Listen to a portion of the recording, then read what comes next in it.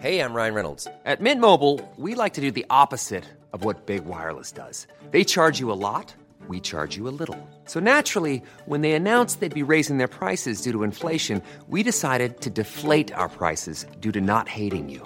That's right. We're cutting the price of Mint Unlimited from $30 a month to just $15 a month. Give it a try at mintmobile.com/switch. $45 up front for 3 months plus taxes and fees. Promo rate for new customers for limited time. Unlimited more than 40 gigabytes per month. Slows full terms at mintmobile.com.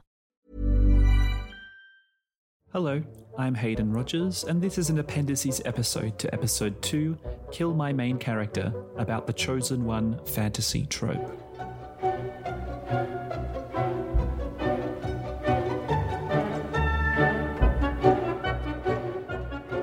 This is arguably the most used character trope in the history of fantasy. Most stories of the genre utilize it in some way. It may be subtle, or they may literally be called the Chosen One. To be clear, a Chosen One is someone who is selected by a force outside themselves to become the only person who is capable of resolving the plot, usually through some extraordinary circumstance that only they can trigger. Chosen Ones come in many different forms. Perhaps they have a birthmark of destiny, a mark of some kind that represents how they've been chosen. There could very well be a prophecy or legend thought to be myth which they suddenly fulfill, setting in motion an irreversible chain of events. In fact, sometimes, by becoming the Chosen One, they've created their own arch-nemesis. Almost always, this bestowing of new powers or responsibility comes as a great shock, changing the ordinary life of a nobody. An ordinary life in which they could very well be an orphan, or at least in less than desirable circumstances. Maybe they are not the first one to be chosen. One or many other chosen ones may have come before them, or they're chosen to be part of a group of other chosen people who have similar abilities. But sadly for some, they're the last of this chosen group and hold the weight of that responsibility on their shoulders. Ringing any bells? Any combination of these could come together in a Chosen One. Let's look at some popular examples.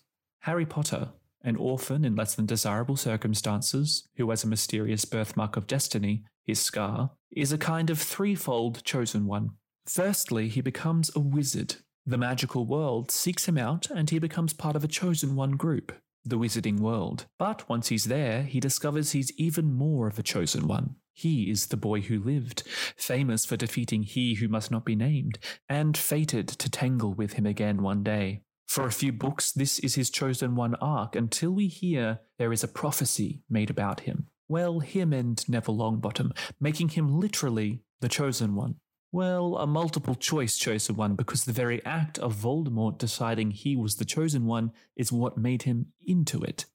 Lyra Belacqua of the His Dark Materials series, who we think is an orphan when we start reading, never knows that she's the Chosen One, or that the witches have a prophecy about her. In fact, the reader doesn't even know that for a long while either.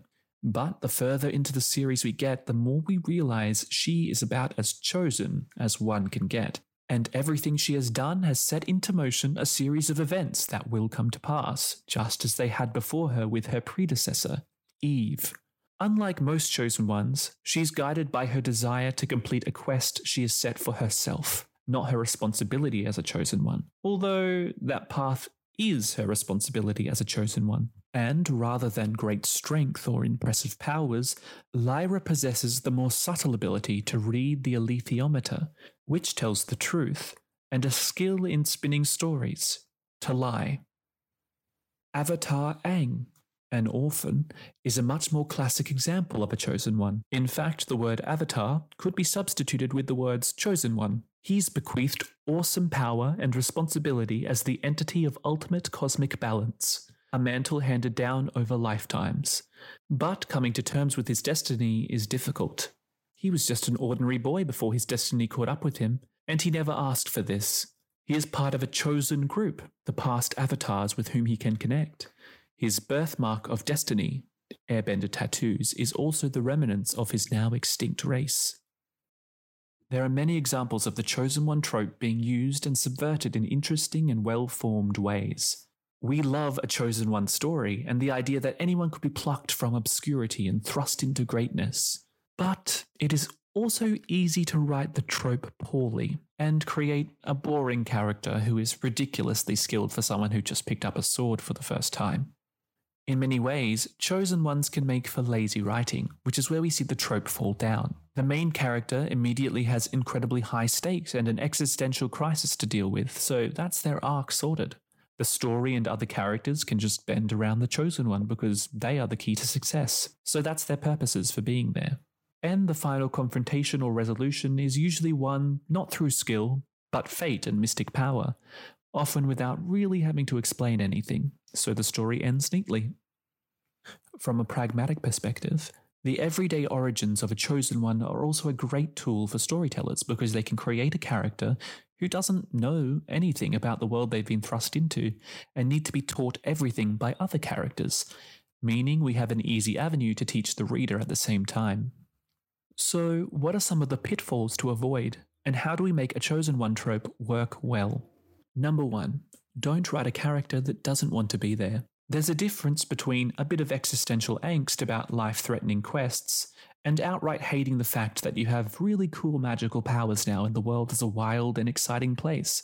Avatar Aang, who relishes the hard work of becoming a bending master, finds this balance a lot better than Harry Potter, who was introduced to a world of magic but doesn't want to do his homework. Number 2, just because you're a chosen one doesn't mean you're suddenly amazing at everything.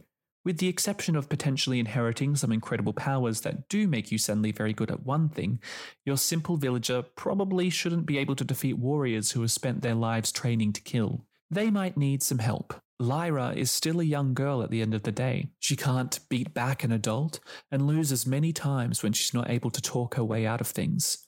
Instead, she enlists the help of an armored bear for the heavy lifting. Number 3. Your other characters still need to be their own people, and that includes your antagonist. Yes, maybe the chosen one is the only person who can save the day in the end. But what are your other characters doing there? Are they props and emotional sounding boards for the protagonist, or do they have thoughts and feelings and dreams? In Harry Potter and Avatar, our protagonist is surrounded by a group who know that they have to get the chosen one to the finish line, but they grow and change along the way too. This is their adventure as well. Number 4. While we're at it, what are your protagonist's thoughts, feelings, and dreams? Don't service a character whose every waking moment is about being the chosen one. Lyra is curious about the world and wants to go on adventures in the north. Aang wants to ride the elephant koi and the unagi and sightsee. Harry wants a date for the Yule Ball and to play Quidditch. What does your chosen one want?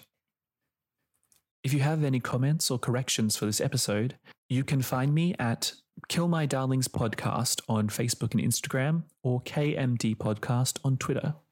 You can also write in on the blog at Hayden Rogers, that's rodgers.net/killmydarlings. And while you're on the blog, you can sign up for email alerts so that you get a handy notification in your inbox every week. So, come and say hi and help me kill some darlings.